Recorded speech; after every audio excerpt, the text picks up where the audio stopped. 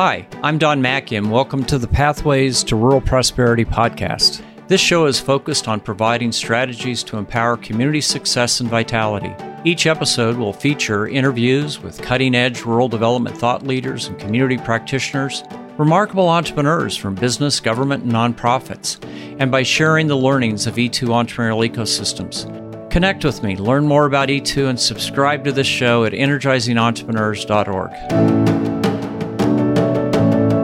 Welcome to Pathways to Rural Prosperity. I'm Shelley Pash, Manager of Rural Entrepreneurship for Network Kansas. I have been in ecosystem building, entrepreneurship, economic development arena for 14 years. I'm pretty sure my guest has me beat on the amount of years we're talking about.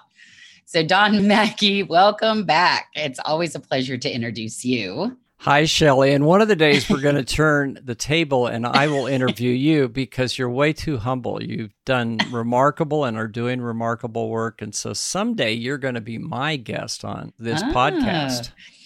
Oh my God, that would put so much, I'd be like, oh my God, the nerve wracking.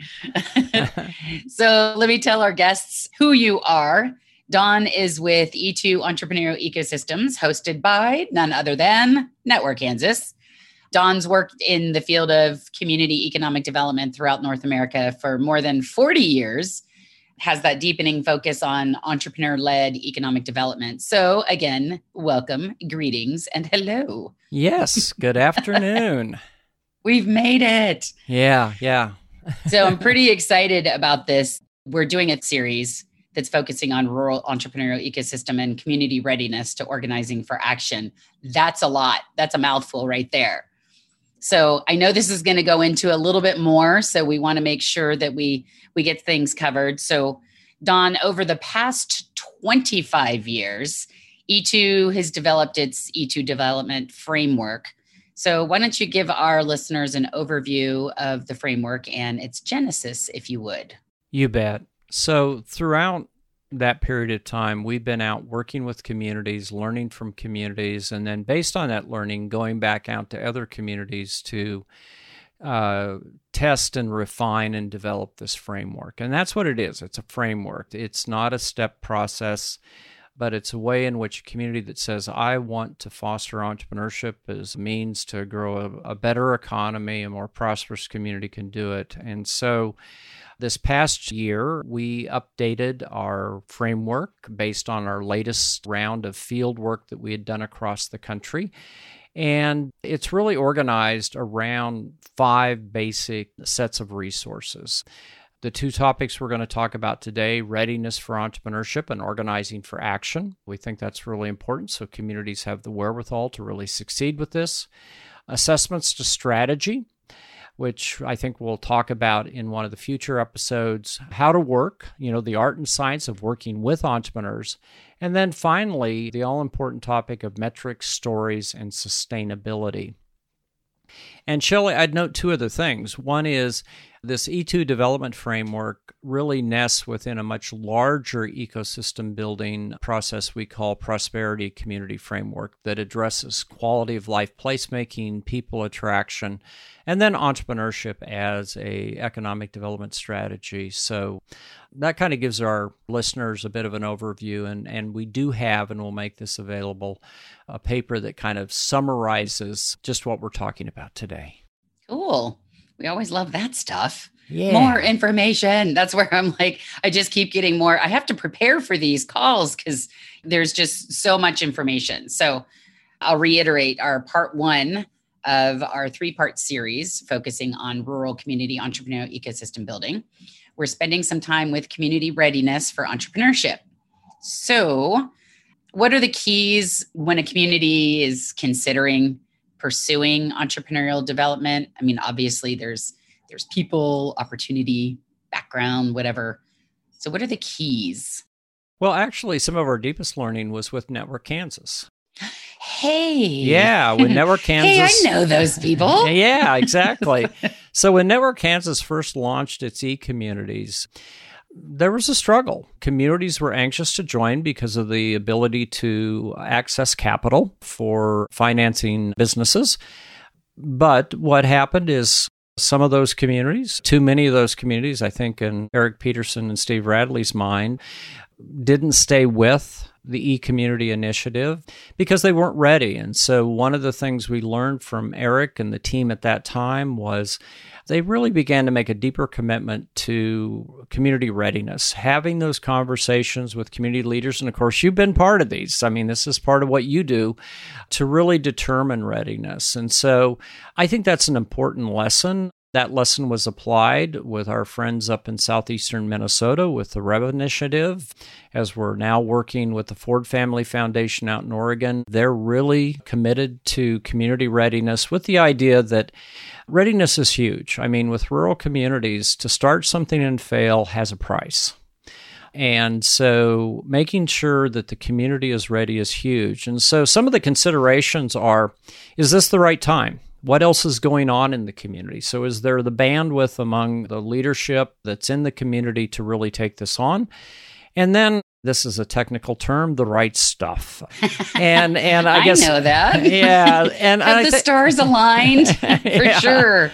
And that really speaks to the capacity of the community. And are they serious to really say, we're going to make the commitments and the investments necessary to succeed? And central to that is, are there champions and stakeholder groups in the community that really do believe that this is important to do and they're willing to give it their absolute best to make it work?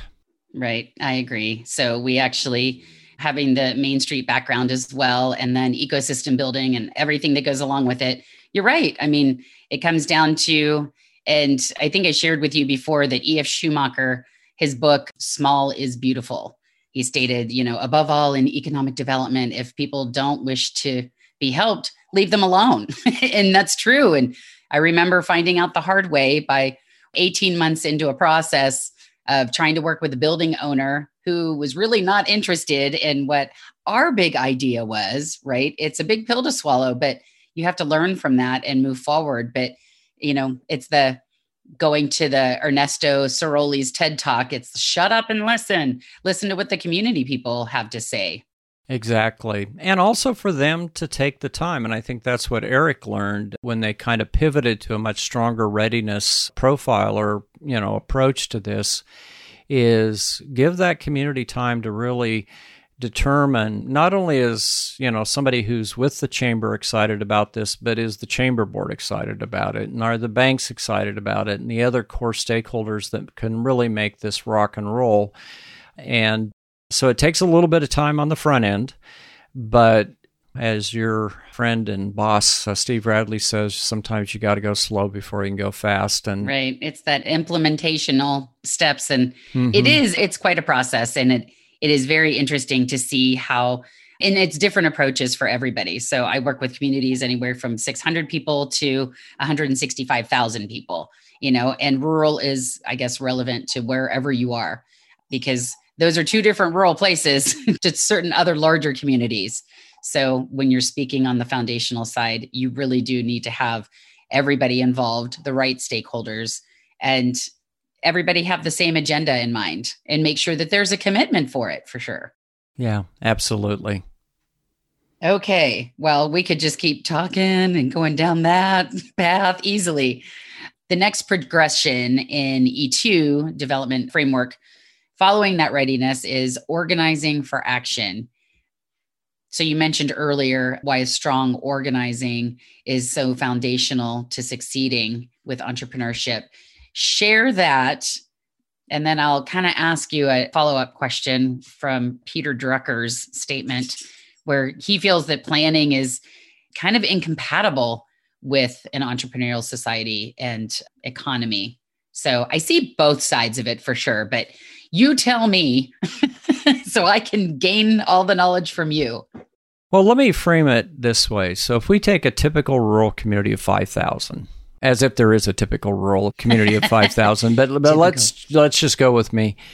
If that was a corporation, chances are it would have somewhere in the middle of $250 million in annual revenues. That would make it a substantial corporation by U.S. standards. And, that corporation at a minimum would have to reinvest 5 to 10% of that revenue back in its own development.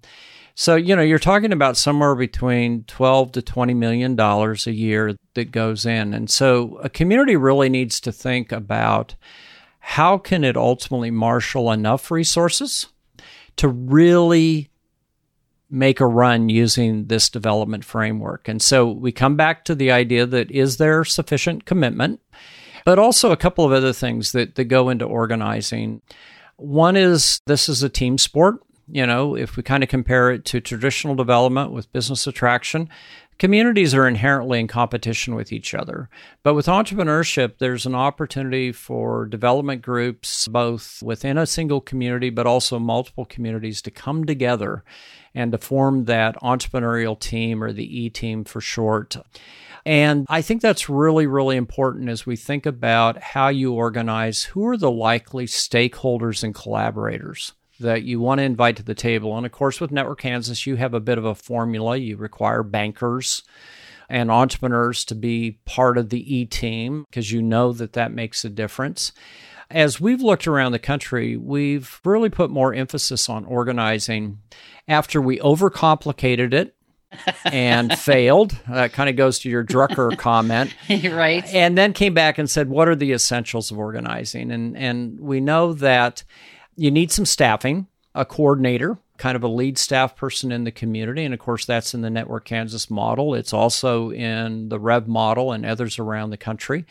But one of the things we do recommend, and these are not permanent, that depending on the size of the community, it could be the E-team, or they could set up and empower task forces or other working groups to really do three things.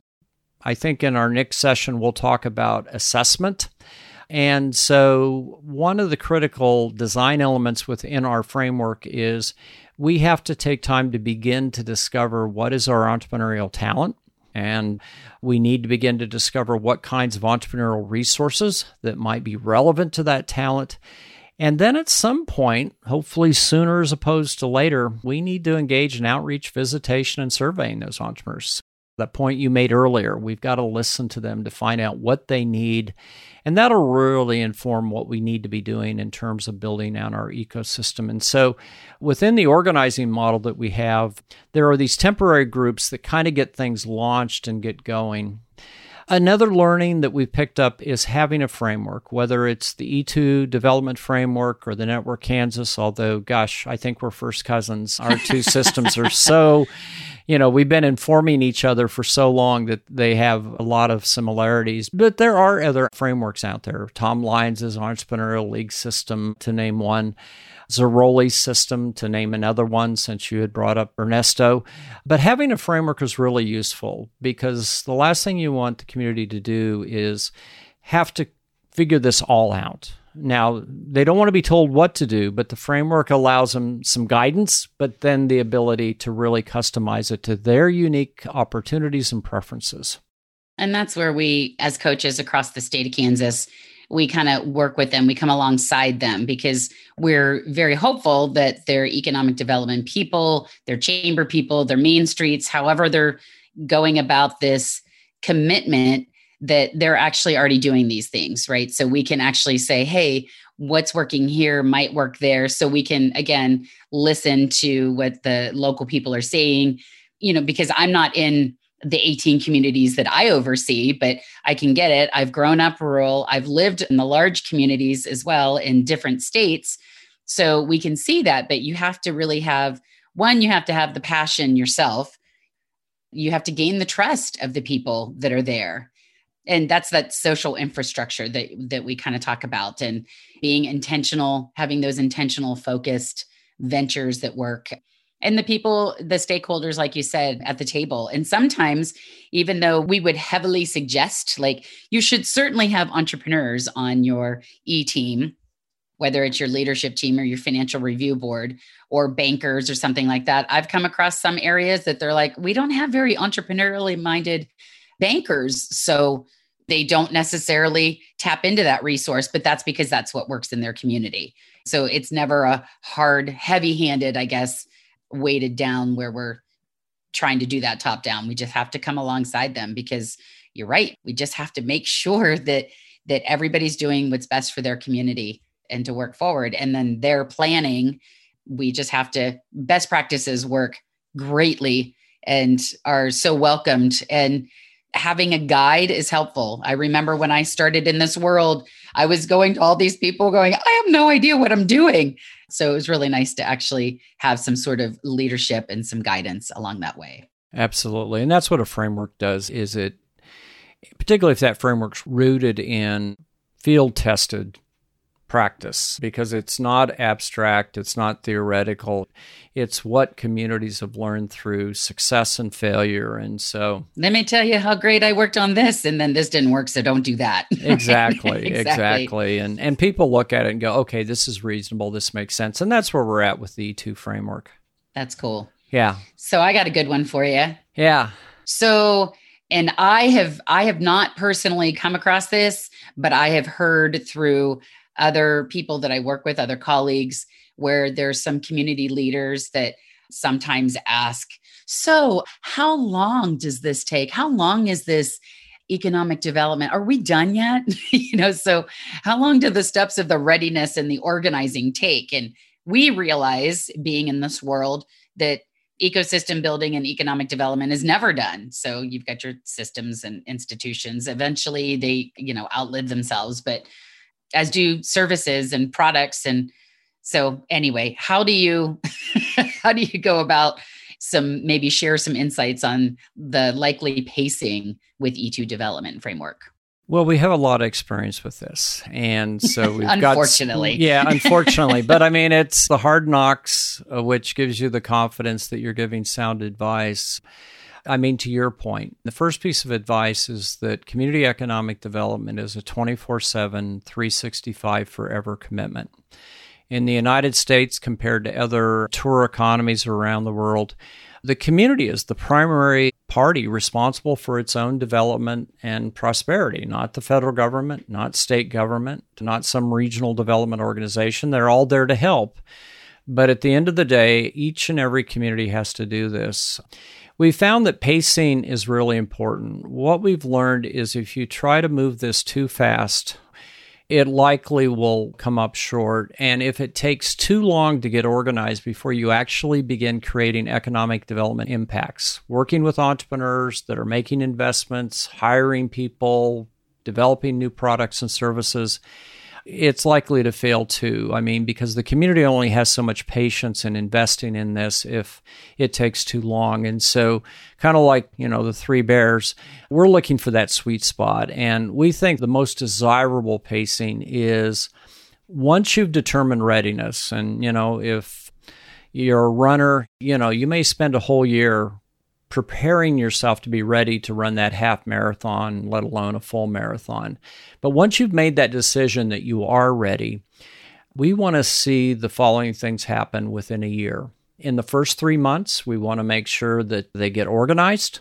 They get through those critical assessments of e-talent, e-resources, begin to do serious outreach visitation and surveying, engaging their go-to entrepreneurial resources. Maybe that's a small business development center, their own gap financing fund, other resources that might be in their area that they can really draw upon. So, if you start in January, by July, we really want to see that community actively working with a cohort of entrepreneurs and treating them as customers or clients, taking the time to listen to them, figure out what they need, and then really become a valuable resource in networking them to the right solution at the right cost at the right time. And so what that means is by July, you want to be into that activity. And that's important because then it means you've got 6 months to actually demonstrate some impacts. Now, you're not going to change the world in that community. You're not going to transform it in a year. But in those next 6 months where you get better and better at reaching out to entrepreneurs, networking them to resources, helping them get better at being entrepreneurs, you're going to begin to generate some testimonials about how the system has helped them. Maybe even some stories where they've made that decision to do that facade improvement or to develop that new product or to hire 2 or 3 employees or what have you. And that becomes really important because then as the folks who put up local money and made commitments to be involved in this kind of take stock of where they're at towards the end of the year, which occurs sometime around the holidays, they're going to look back and say, okay, this is actually creating economic development. And what we find is with that kind of year-long pacing, if they can do that and hit those benchmarks, the odds that the community will continue with the strategy go up dramatically, but in many cases, they'll then deepen their investments and commitments so that they actually have more capacity to work with more entrepreneurs as they go into year 2. And so that's our optimal pacing. Not every community can reach it, but we know that if it takes them a year just to get organized, some of those funders in the community may decide to say, this is just a lot of busy work, and they'll pull out. There are some also, Shelley, there's some accelerators, some things that we think really can help a community get through that pacing more quickly. In some of the newer initiatives that we're advising, we're really recommending that as part of their initial commitment, in addition to that host organization, the E-team, the coordinator, that they should think about at least investing part-time in some kind of an e-coach. Not necessarily somebody who does business counseling, but who can actually serve as that networker. And so if we think about what's going on in Hutchinson right now, with Jackson, he was hired a year ago through an initiative with the foundation and the city and the chamber and the county board, where, his job is to go out and talk to entrepreneurs, find out what they need and network them to resources. And it'll be his full-time job to do that. We think that's a real accelerator. And so we're now kind of putting that on the table sooner. I think another accelerator is something we've talked about in previous podcasts, and that is focusing on where there's already energy in the community. So if the community is already committed to tourism like Klamath Falls, Oregon is, go with where the energy is. And that can be a great starting point for a community because you already have people committed to it, and the framework could help them really energize it and get to greater impact sooner. And I think the third is, again, a lesson from Network Kansas, and that is, from day one, let's figure out how we can bring gap financing and other forms of capital into it with the expectation that we not only want to network these entrepreneurs to, technical assistance like business planning that you might get from a local small business development center, but we want to bring additional capital to fill that bridge between what the entrepreneur can do, what maybe the bank will do. And we know that that really accelerates. But it also is a great metric on the backside because you can now measure, like Ord, Nebraska. They've done about 100 deals, about $25 million of deal flow. That's a hard metric that you can really go back and say, okay, we're creating genuine economic development. Of course, Network Kansas has similar metrics about your loans and investments. And so that becomes powerful messaging as we go down the road. And I'm going to make you go back a little bit on the testimonial side. So I know that's a big thing, and it's sometimes hard to be humble in a community, but it is one of those things that you have to toot the horn of what's going on, because oftentimes, and I remember this vividly, I can tell you where I was when I had a community member, and we had been working on this initiative in this particular community for, I would have to think that it was well over a year. And because I see it, and I was doing this on a day-to-day, and the volunteers I was working with were doing it on a month-to-month, but they still had the passion and the commitment in it. And when you're addressed by somebody in the community to say, hey, yeah, what are you doing?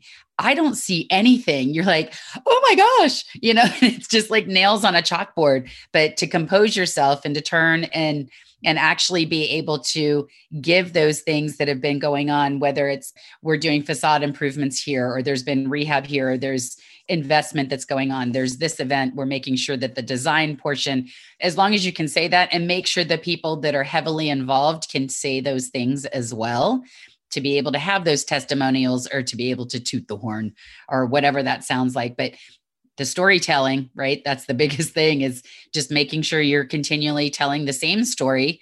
And it's a story of progression and a story that works well for anybody.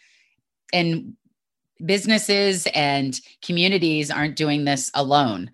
And the first 2 pages of Richard Branson's book, right, shows, I think there was somebody that had said, go in and underline how many times that he says I in the first 2 pages, and there's none. And there's like 32 times that he says we, and it's a collaborative effort. Yeah, no, I think the point you're making is hugely important because it allows you to do 2 things. But we do have to coax these entrepreneurs to share their story, because oftentimes they're more than willing to be interviewed. But then when they see the words back in front of them, they're going, oh gosh, this is, I don't want to be up on this pedestal. And then you say, part of what you're doing is telling the story to inspire others. Mm-hmm. And the second is you can talk about who helped you, including that community's ecosystem. And oftentimes they have no idea. They're like, my story's nothing. I've heard this time and time again with Jim Carell in Independence, Kansas, with his entrepreneurial mindset class. And he invites entrepreneurs in all the time to tell their story. I don't have anything to say. He started taking notes to make sure that they didn't forget a very important part of their story, because they don't think they're just like, it's just my story. Like, no, tell the whole thing. Well, and, not to belabor it, but I remember in my childhood community of Mullen, Nebraska, we had a forum, and on the forum was the local plumber. And man, talk about pulling teeth to get this man to sit. But he did. And 2 young men came up afterwards and said, you have validated what we want to do. We want to become plumbers. Oh, and that's awesome. Long story short, one of them ultimately took over that plumbing business. And I think that speaks to the fact that this doesn't have to be exotic, but there were 2 young men in the room who really felt that that's what they wanted to do. That was the career they wanted to pursue. And by listening to this other man, as he got to talk about why he loved being a plumber, just validated for them that they were going to go down this road. And then, of course, once they shared that with him, what a great mentorship and what a great business transition later in that community. Your community didn't lose that business. Yeah. So anyway, that's the power of it. It is. We just have to get those entrepreneurs to believe it. Right? Yeah. So I guess we can wrap this up, because I think we're probably going on about 25, 30 minutes. And always a pleasure to have you join us on Pathways to Rural Prosperity podcast. I love our conversations. I know. This is great. So I will let you share with us the many resources that we've tapped on or that you've mentioned that our listeners can learn more about with E2 Entrepreneurial Ecosystems. You bet, Shelley. As usual, folks can go to our website, www.energizingentrepreneurs.org. It's free and a lot of resources are there. For those of you that are interested, you can join our National Practitioners Network that accesses all of these resources we were talking about today. Of course, we have our monthly electronic newsletter where you can learn about new information. And then, of course, this Pathways to Rural Prosperity podcast. All of these things you can subscribe to through our website. And we will be making a couple of resources available to you, our readiness guide and our organizing guide.